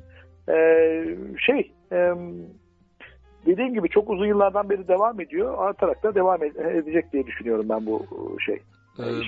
Bildiğim kadarıyla ben geçen defa sizinle konuştum da bir toplantı halindeyiz. Aslında yurt dışından gelip yatırım yapmak isteyen, yani hem gulet almak isteyen hem de tekne alıp buraya oturup bareboat'a vermek isteyen kişiler olduğunu zaten gördüm. Aslında bu toplantılardan bir iki tanesine ben de hasbelkader bulundum. Bu ciddi bir şekilde bir yatırım haline geldi galiba, değil mi? Evet tabii, yani dediğimiz gibi yurt dışındaki yatırımcılar tabii malum daha çok bu işe değer veriyorlar. Çünkü bizim kazandığımız euro olarak baktığınızda yani şeyde geri dönüşümü çok daha hızlı, çok daha rahat bir yatırım halinde. Onun için de yurt dışından gelen yatırımcılar da dediğimiz gibi konuya hem yatırım gözüyle bakıyorlar hem de dediğimiz gibi yelken tutkularını, tekne tutkularını bu şekilde de tatmin etmiş oluyorlar. Peki soracağım. Şimdi teknesi olanlar var, efektif kullananlar var ve efektif kullanmayanlar var. Efektif kullanmayanlar için o zaman bu bana kalırsa senin de anlattığın gibi galiba çok daha nasıl diyeyim? Çok mantıklı, yetkin evet. Evet, mantıklı. Çünkü marine kirası vermiyorsun, tekne bakımı ödemiyorsun, değil mi burada? Aynen. Güvenilir bir firmaya, anlaşacağınız kontrat karşılığı bir firmaya verdiğinizde sizin adınıza bütün bunlar yapılıyor. Zaten belli bir sene sonra da zaten bu tekneyi tekrar yenileme fırsatınız oluyor. Çünkü bu iş tekne sahipleri tarafından biraz da güven esaslı. Uzun yıllar devam eden bir iş. Yani teknenizi bir 7-8 sene sonra amorti ettiğinizde tekrar yeni bir sizin istediğiniz daha büyük ya da daha yeni bir modelle değiştirme fırsatınız oluyor. Dolayısıyla Avrupa'daki tekne sahipleri falan özellikle bu konuyu çok tercih ediyorlar. Türkiye'ye geldiklerinde de tekneleri hazır oluyor. Yani o süre içinde, tatil yapacakları süre içinde keyifle biniyorlar. Dediğim gibi çok kısa zamanda da paralarını amorti ediyorlar. Yani bu amatör denizciler için eşsiz bir fırsat diye düşünüyorum. Ya ben bir tekne aldım, verdim işte sana veyahut da işte herhangi bir firmaya ve o tekneyi işletiyorlar. High season'da bir hakkım oluyor mu benim tekneye çıkmak için? Yani high season tabii şeyin de baktığınız zaman toplam kiralama değerlerinde yüksek olduğu sezonlar. Yani bu konularda firmalar değişik farklı uygulamalar yapıyorlar ama bizim net işimiz direkt bareboat işi olmadığı için bu konuda hani çok hakim olmadığım bir konuda böyle bir kesin vermem çok doğru değil. Ama dediğim gibi yani bizim de merkez ajantalımızda çalışan tekneler var. Mesela biz de tekne sahipleri bunu tercih etmiyorlar. Neden? Biliyorsunuz teknenin para kazanması gereken zamanda kazanması lazım. Dolayısıyla genelde tekne sahipleri ne biz sezon başı ve sezon sonunu öneriyoruz. Yani tatil için, kiralama ya da gezmeler için o en uygun zaman oluyor. Zaten herkesin işte bu konuyla ilgili geri dönüşümü hızlı olursa zaten herkes memnun oluyor aynı zamanda. Yani bunu talep etmek istemiyorlar çoğunlukla. Hı hı. Zaten bu durumda ahşap tekneler genelde guletler ve fiber teknelerde genelde bareboat için geçerli, doğru mu? Tabii hepsi için geçerli dediğimiz gibi. Yani bu konuda teknesi olanlar, bu konuya ciddi bakanlar gelip bize diyorlar ki bizim böyle bir teknemiz var. Sizce çalışır mı, ne yapalım, ne edelim ya da siz işletebilir misiniz diyorlar. Biz de diyoruz ki tabii ki seve seve onlara bir projeksiyon sunuyoruz. Yani 5 yıllık, 10 yıllık. Diyoruz ki işte şu kadar masraf, şu kadar olur, işte şöyle şu standartlarda işletiriz. Hizmet standartı şu olur, onların hepsini biz temin ediyoruz zaten.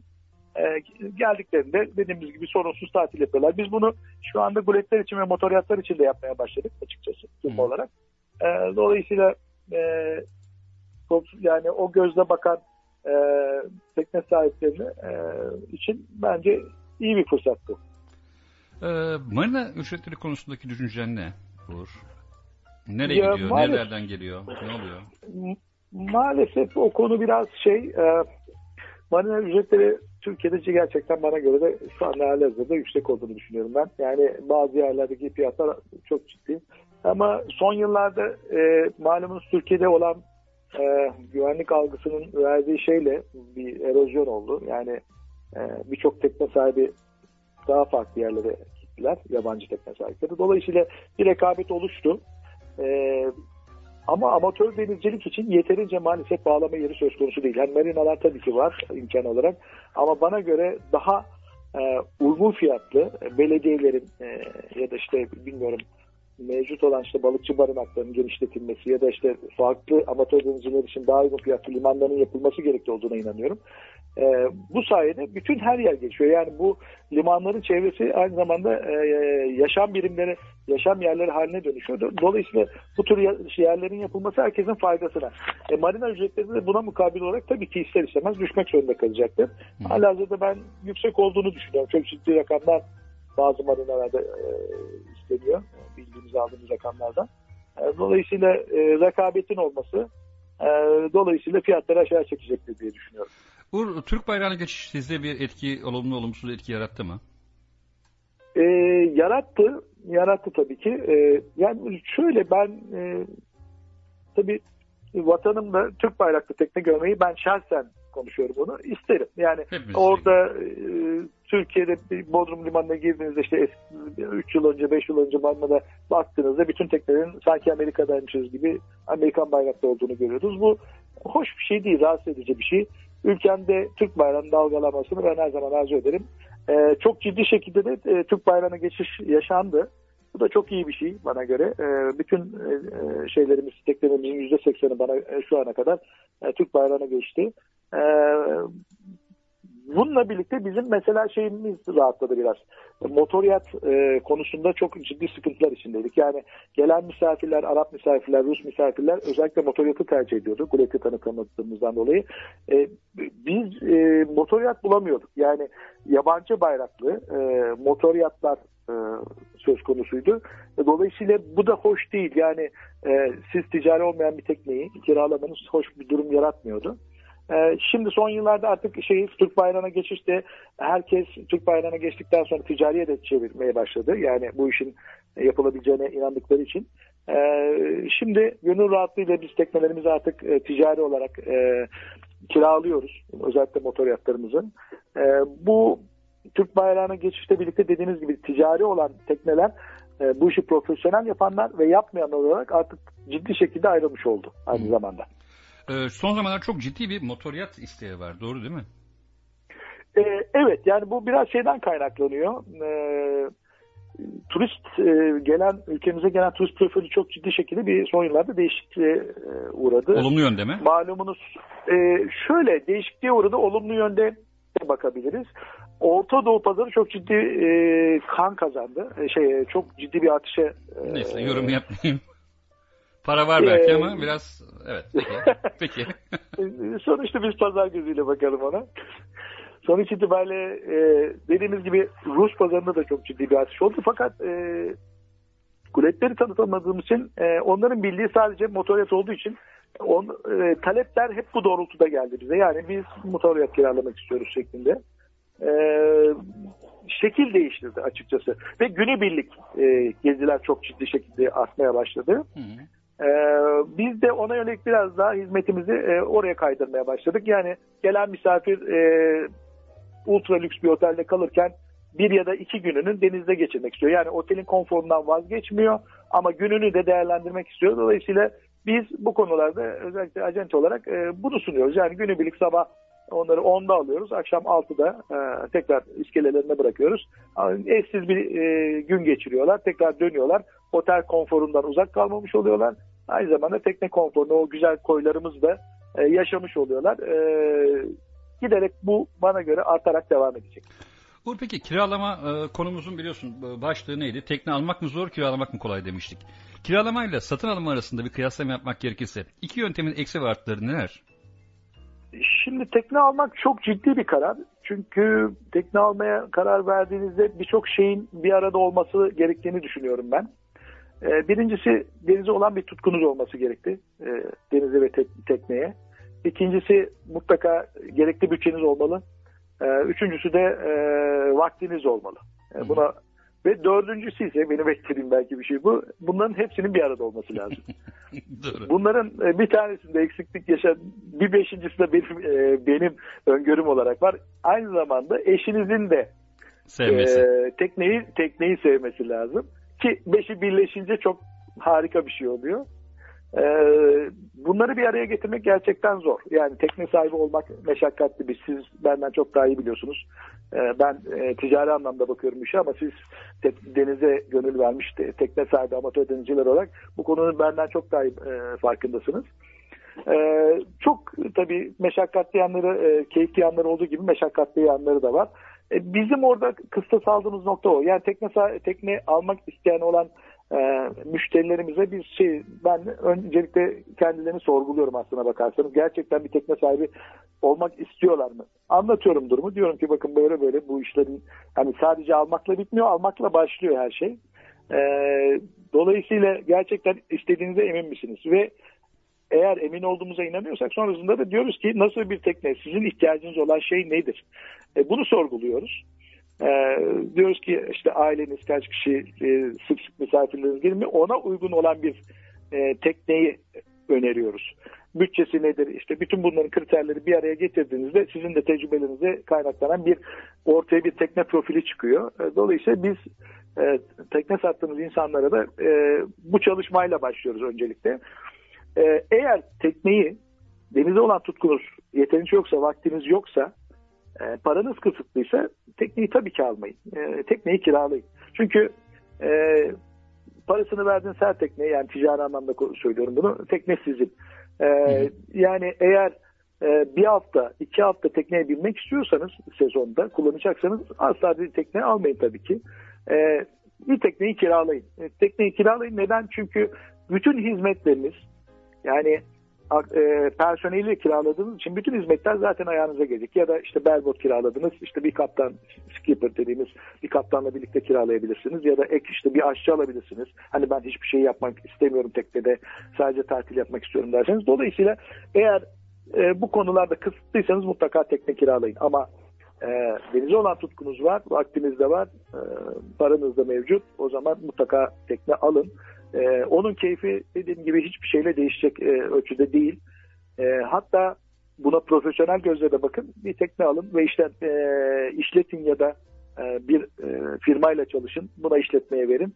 Hem size çok külfet olmasın, hem yatırımınız aynı zamanda belli bir sene sonra size geri dönür. Hocam son bir sorum olacak. O da şu. Şimdi tekne alıp satımında broker kullanmak, sizleri kullanmak veya birçok broker kullanmak alıcıya ve satıcıya neler kazandırır? Yani avantajları ne bizler için? Broker kullanmak şimdi Eğer profesyonel olarak zaten bu işi yapıyorsanız bunu ben çok yapmıyorum, tavsiye etmeyebilirim. Yani siz zaten senelerden beri teknemeniz var, tekne işletiyorsunuz falan. Zaten bu işin içindesiniz. Yani o konuyla ilgili siz iş gözüyle bakıyorsanız sıkıntı yok. Ama bizim sattığımız tekneler tabii amatör tekneler çoğunlukla. Dolayısıyla bu noktada satışla ilgili birçok zorluklar yaşanıyor. Neler diyelim? Tekneyi gerekli mecralarda tanıtmanız lazım. Uygun fiyatı koymanız lazım. Her gelen müşteriye gerçek olup olmadığını anlamanız lazım. Çünkü bu zor bir süreç, tekne satış süreci. Ve bir tekneniz varsa saygın bir iş adamıysanız aynı zamanda bunun da etkilenmemesi lazım. Yani siz teknenizi satılığa çıkardığınızda sizin hakkınızda olumsuz düşüncelere sahip olabilir insanlar. Dolayısıyla bunun da gizlenmesi lazım. Yani çok ortalıkta ayyuka yapılmaması lazım. Bu noktalarda brokerlar sizin derdinizin dermanı olacaktır. Sizin adınıza cevap verecektir. Gerçekten müşteri olup olmadığını anlayacaktır. Uygun teklif alacaktır sizin adınıza. Siz bu konuyla ilgili zamanınızı boşa harcamayacaksınız. Yani öncelikle onu söylemek istiyorum. Çünkü çok ciddi bir süreçti tekne satış süreci. Çok gereksiz konuşmalar, çok gereksiz telefonlarla karşılaşabilirsiniz. Sinirleriniz bozulabilir. Bütün bu süreçlerin hepsini siz broker firmaya zaten ya da broker'a yapacaksınız, addedeceksiniz. O sizin adınıza bütün bunları yürütecek. Size gerçekten teklif gibi bir teklif yapıldığında size bunu sunacak. Ve hangi kanallar etkinse o tekneyle alakalı olarak onu kullanacak. Dünyadaki en etkili kanallar, diğer broker etkili firmalar, bütün bunların hepsini sizin adınıza yapacak. Dolayısıyla bu süreci çok ciddi bir şekilde hızlandıracak. Onun ötesinde tekneyi satarken esas alınan bazı ufak tefek püf noktaları var. Bunları belki sizin aklınıza gelmeyen diyelim ya da gözden kaçırdığınız ya da emniyet vermediğiniz şeyler. Bütün bunları sizin bu süreci yürütürken sizin adınıza bunlara yapacak. Göz kulak olacak, öyle söyleyelim. Broker firmayla çalışılmasını ben tavsiye ediyorum. Broker kanalıyla tekne alınmasını da tavsiye ediyorum. Neden? Her iki tarafı da, yani satıcıyı da alıcıyı da koruyan bir müessese, brokerlık müessesesi. Sizin adınıza en uygun tekneyi bulacak ya da sizin adınıza en uygun müşteriyi bulacak bir firma. Bu konularda da tabii bazı hassas noktalar var. Ben onları da arzu ederseniz şimdi, arzu ederseniz sonra bahsedeyim. Tekne alıp satarken bazı püf noktaları var. Biz onları tekneyi satmak isteyen müşterilerimize mutlaka yapıyoruz, tavsiye ediyoruz. Öncelikle teknenin eğer karadaysa ya da denizdeyse en iyi kondisyonda olmasını istiyoruz. Yani her an kullanılır, her an denize çıkar şekilde beklemesini arzu ediyoruz ki müşteri geldiğinde ilk intibanın çok iyi olması lazım. Yani bir tekne hakkında bazı sorunları her teknenin elbette ki olabilir, vardır. Ama ilk intiba çok iyi olması lazım ki daha sonrakilerini tolere edebilin. Yani baktığınızda kirli, pis, en azından dağınık bir tekneyle başlayan süreç hiçbir zaman olumlu olarak sonuçlanmıyor. Ya da karadaysa tekne altında çektiğiniz, altında sakalıyla bıraktığınız bir tekneye hiç kimse müşteri olarak ciddi olarak yaklaşmıyor. Ya da istediğiniz fiyat neyse o fiyatı asla vermiyor. O teknenin bilinç altında kötü bir başlaması sizin teknemizin değerini de azaltıyor maalesef. Dolayısıyla bir broker firmayla çalıştığınızda zaten bunları size söyleyecektir, edecektir. Bu süreci en başarılı şekilde yönetip en kısa zamanda da sonlandıracaktır. Yani sizin ihtiyacınız olan zamanda size o para kasanıza girecektir. Bu da çok önemli bir şey bence tekne satarken. Uğur'cum çok teşekkür ediyoruz sana. Rica ederim. Çok büyük, keyifli bir sohbetti. Ben çok teşekkür ederim. Aynı zamanda Gezgin Korsan ailesine katıldığımdan dolayı çok mutluyum. Çok keyifliyim. İnşallah önümüzdeki süreçlerde daha çok içinde olacağım diye düşünüyorum. Bu arada bir hatırlatma yapmak istiyorum sevgili Gezgin Korsanlar. 16 Aralık. Bu hafta biliyorsun Uğur'cum mangal haftası diye geçiyor. Bu hafta sonu Tuzla Marina'da bir mangal etkinliği düzenliyor sevgili Zafer Korsan ve Betül Korsanlar. Ondan sonraki hafta 16 Aralık 2018 Pazar günü de yine Terspor'da sevgili Tunç Aytunç Atina'nın güneyindeki cennet Saronik'i anlatacak bize Gezi Korsan sohbetlerinde ve Gezi Korsan yine fuarda olacak ve fuarda bomba bir konu olacak. Zaten fuara geleceksin değil mi? Evet, mutlaka. Siyanar'a geleceksin. Siyanar'da görüşürüz zaten. Uğur'cum çok teşekkürler. Çocuklara ve Sayhan'a çok selamlar. Dilek ablama çok selamlar. Yeni türküden istediğin şarkıyı çalıyorum şu anda. Çok teşekkür ederim. Aleykümselam. Onların da size çok selamları var. Görüşmek üzere Uğur'cum. Hoşçakalın. Efendim sevgili Uğur Soyken'den sohbetimiz bitti. Kendisine çok teşekkür ediyorum sevgili dostum Uğur'a. Bodrum'a gittiğim zaman zaten beni ağırlaması o kadar hoşuma gidiyor ki hemen zaten tutuyor beni. Bizim sevdiğimiz mekan var. Oraya götürür. Orada otururuz. Sohbet ederiz. Şimdiki Uğur'un istediği şarkı.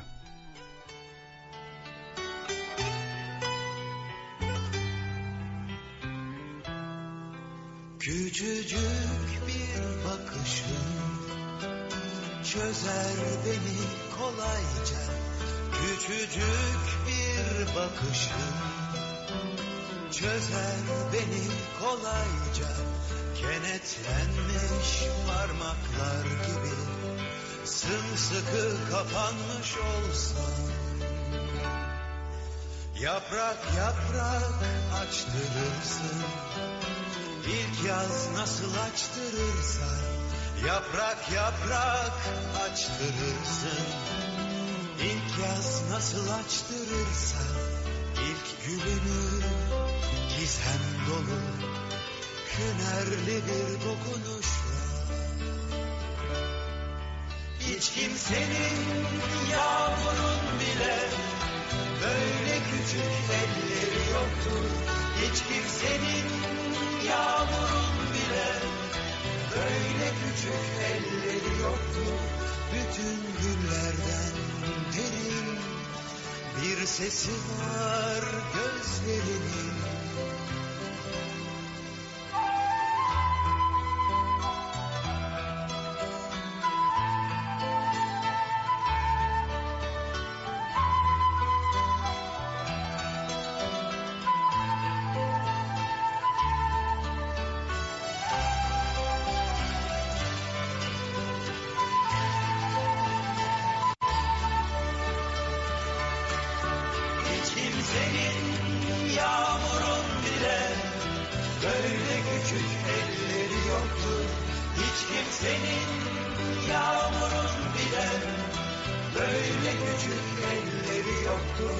Bütün güllerden derin bir sesi var gözlerinin.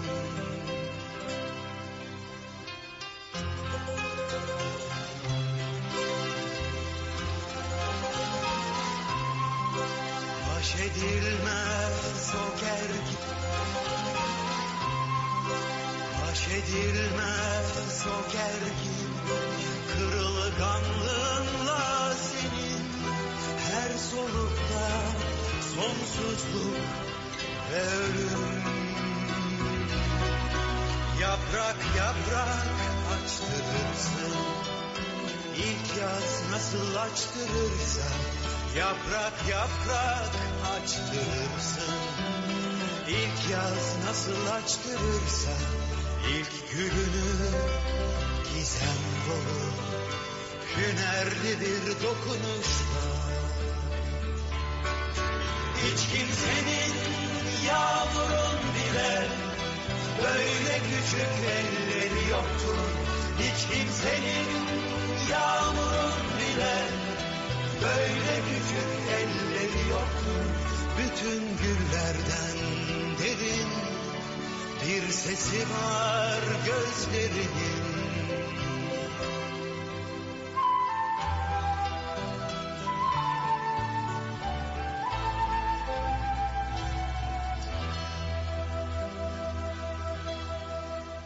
Tamam, şimdi bir istek şarkısı geliyor. Kenny Logins'ten geliyor. Danger Zone. Kim istemiş? Sevgili Ömer Faruk istemiş.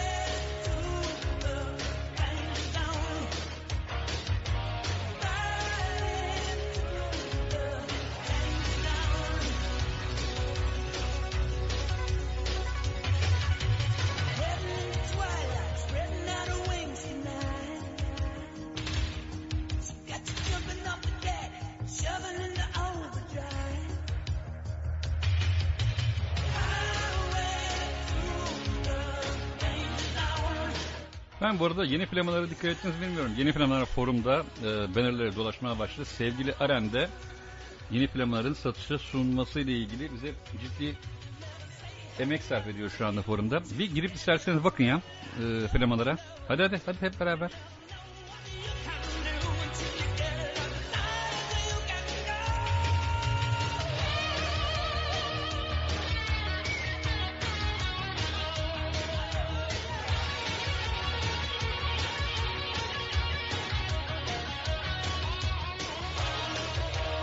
O sevgili Dilek yeni geliyor Dilek ablacığım. Dilek ablacığım sana da bir şarkı çalacağım birazdan ya.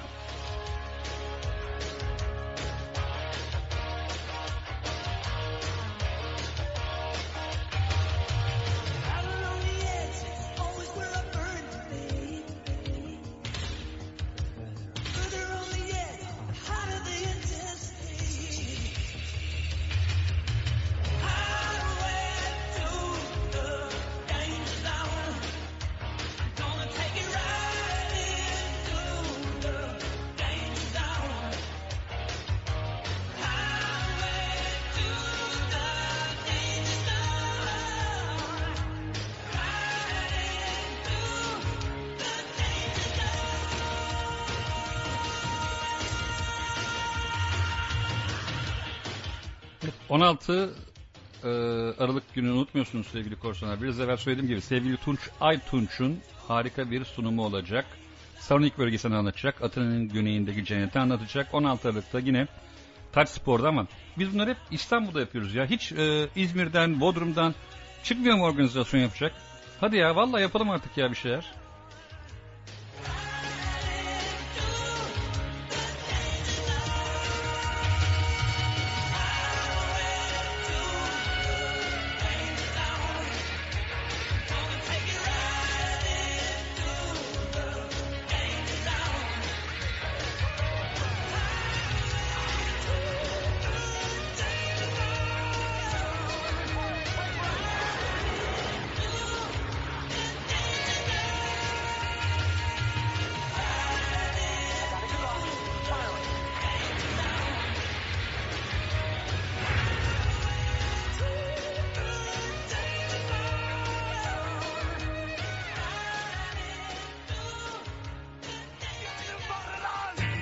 Kuzen Meltem istemiş. Meltem ana istemiş. Meltem yarın programın var mı bilmiyorum ama bak kaytarmaya başladın gördüğüm kadarıyla. 2 haftada bir yapıyordun işi ise. Olduramadım geldi Meltem'e ve ondan sonra son şarkımızla beraber bitiriyoruz efendim.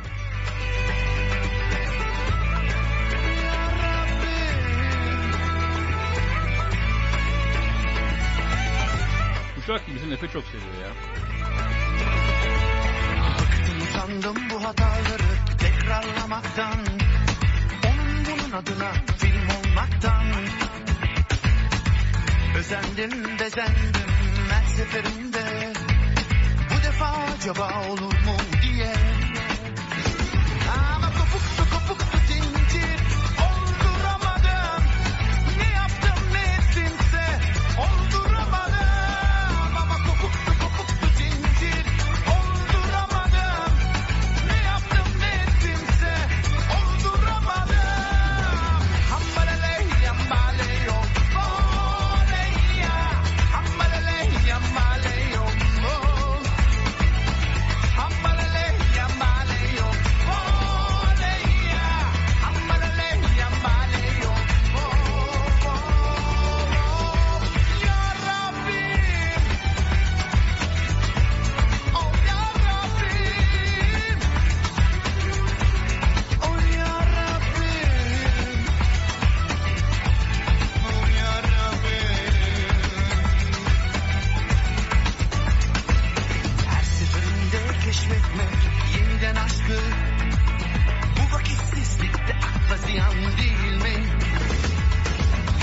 Yaratmaktan sıkıldım usandım. Bu durumlar eşit değildi olmadı. Ama kopuktu zincir. Olduramadım. Ne yaptım ne ettimse olduramadım. Ama kopuktu zincir. Olduramadım. Ne yaptım ne ettimse olduramadım. Hambalele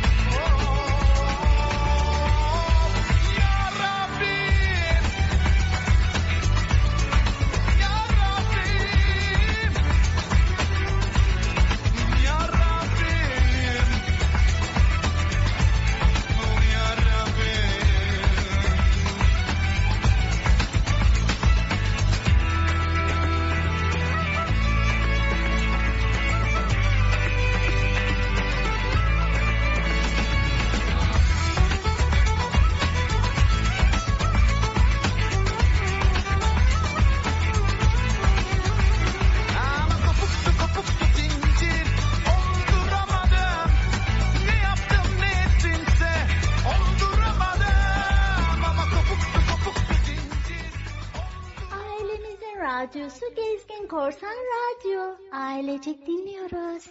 Na na ni ni ni, na ni ni ni ni.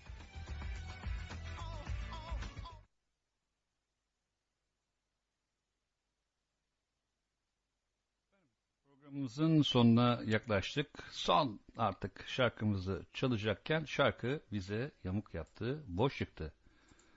Dilek ablacığım neyi çalacaktım? Şimdi neyi çalacaktım vallahi böyle biraz şey olsun istedim. Ne derler onun adına? Eğlenceli bir şarkı olsun istedim. Olmadı. Bakalım şimdi ne gelecek bakalım ne gelecek. Seçmeye çalışıyorum şu anda. İnşallah dolu bir şarkı çıkar. İşte, tabii bu imkanlarla sevgili Özcan Togay bizi o kadar zor çalıştırıyor ki vallahi. Efendim şarkı bulmaya çalışıyorum. Ne bulayım? Hadi Yeşim Salkım. Tamam Yeşim Salkım'dan Ben Zaten Deliyim dinliyoruz efendim.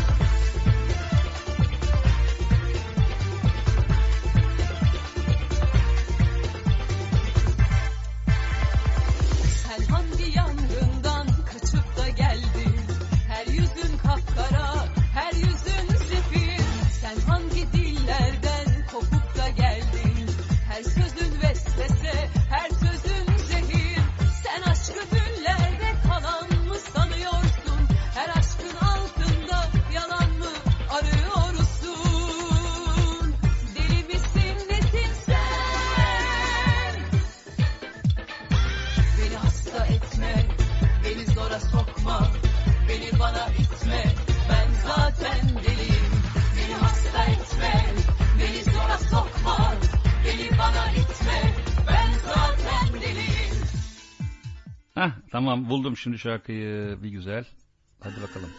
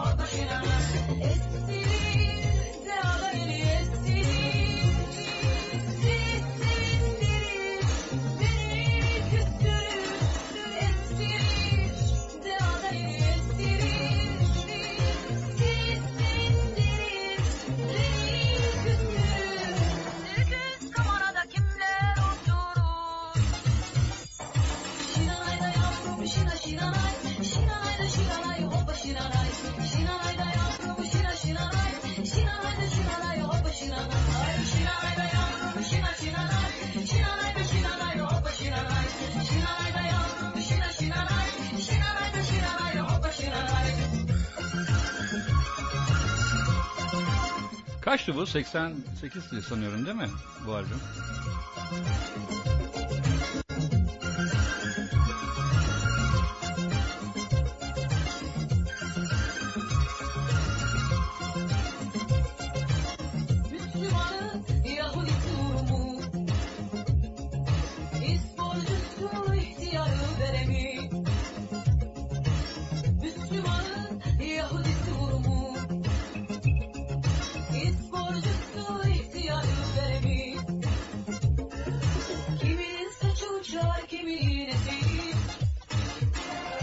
Şinayda yavrum şina şinay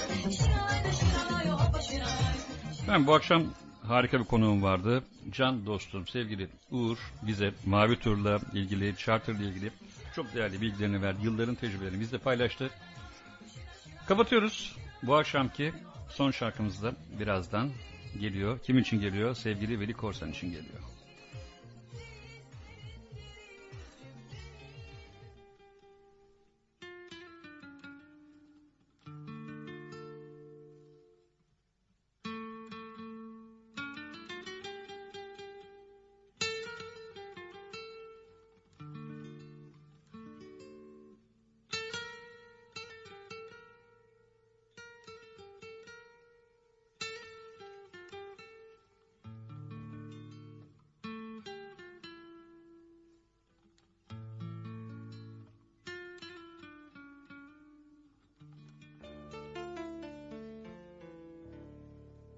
Kararmış tahta masamızda bir şişe şarap, gecelerden bir gece bezginiz, üstelik adam akıllı sarhoşuz.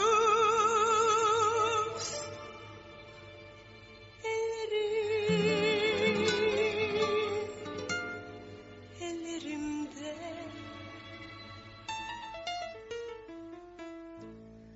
İspanyol meyhanesinde bir kadın çığlık çığlığa şarkı söylüyor. Belli yıkılmış bir kadın, hayli çirkin, hayli geçkin, ağlamaklı. Zayıf incecik elli, incecik elli, kalın dudaklı. Sesi bir tokat gibi patlıyor kulaklarımızda. Yüzümüz alaboluyor, İçimiz hüzün dolu, kahır dolu. Gözlerimiz kanlı. Yeter, yeter. Öleceksek ölelim. Haydi vur kendini. Evet sevgili Meltem Korsan yarın programını yapıyormuş ya, süper oldu bak vallahi. Yarın demek ki o zaman ne var? Denizüstü az sohbet var ve Mutlu Ay var. Mutlu Ay'ın karışık dondurması var. Süper oldu vallahi, çok sevindim. O zaman efendim yarın tekrar saat 20'de mi başlıyor, 20.30'da mı başlıyor sevgili Meltem yayınlayacak zaten. Biraz evvel sevgili Veli Korsan'ımı kıramadım, indirdim ve son şarkımız bu oldu efendim. Beğendiğiniz için çok teşekkür ederim. Çok çok sağ olun, iyi ki varsınız. Beni mutlu ediyorsunuz. Dumanısın. Bir yıldız gökte kayıp giderken, ıslak bir yolda yalnız yürürken, bambaşka bir şeyi düşünürken aklımdasın. Geçmişte bugün gibi yaşıyorum hala seni. Sen hep benim yanımdasın. Gündüzümde gecemdesin. Çalınmasın söylenmesin, sen benim şarkılarımsın.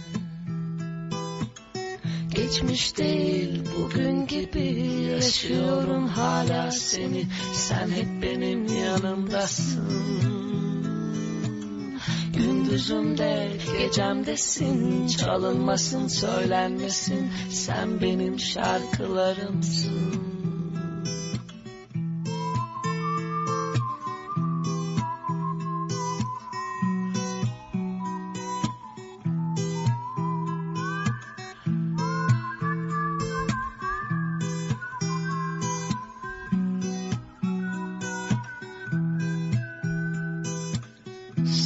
Hiç gitmemiş, hep var gibi. Bir sırrı herkesten saklar gibi. Sessizce sokulup ağlar gibi yanımdasın.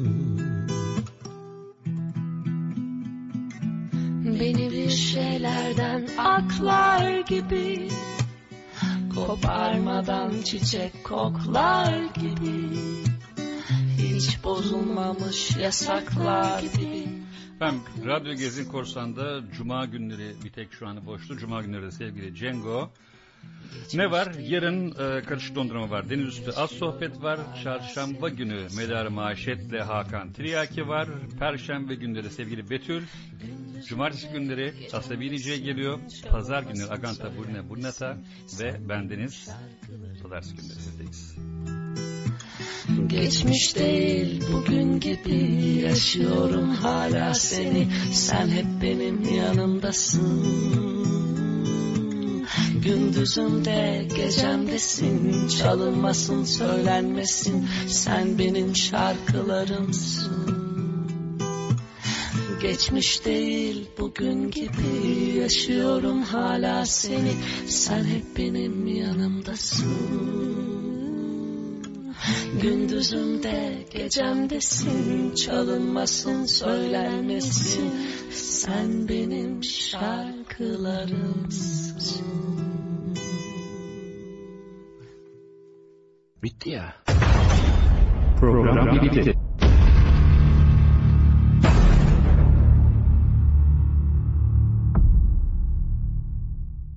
Radyo Gezgin Korsan.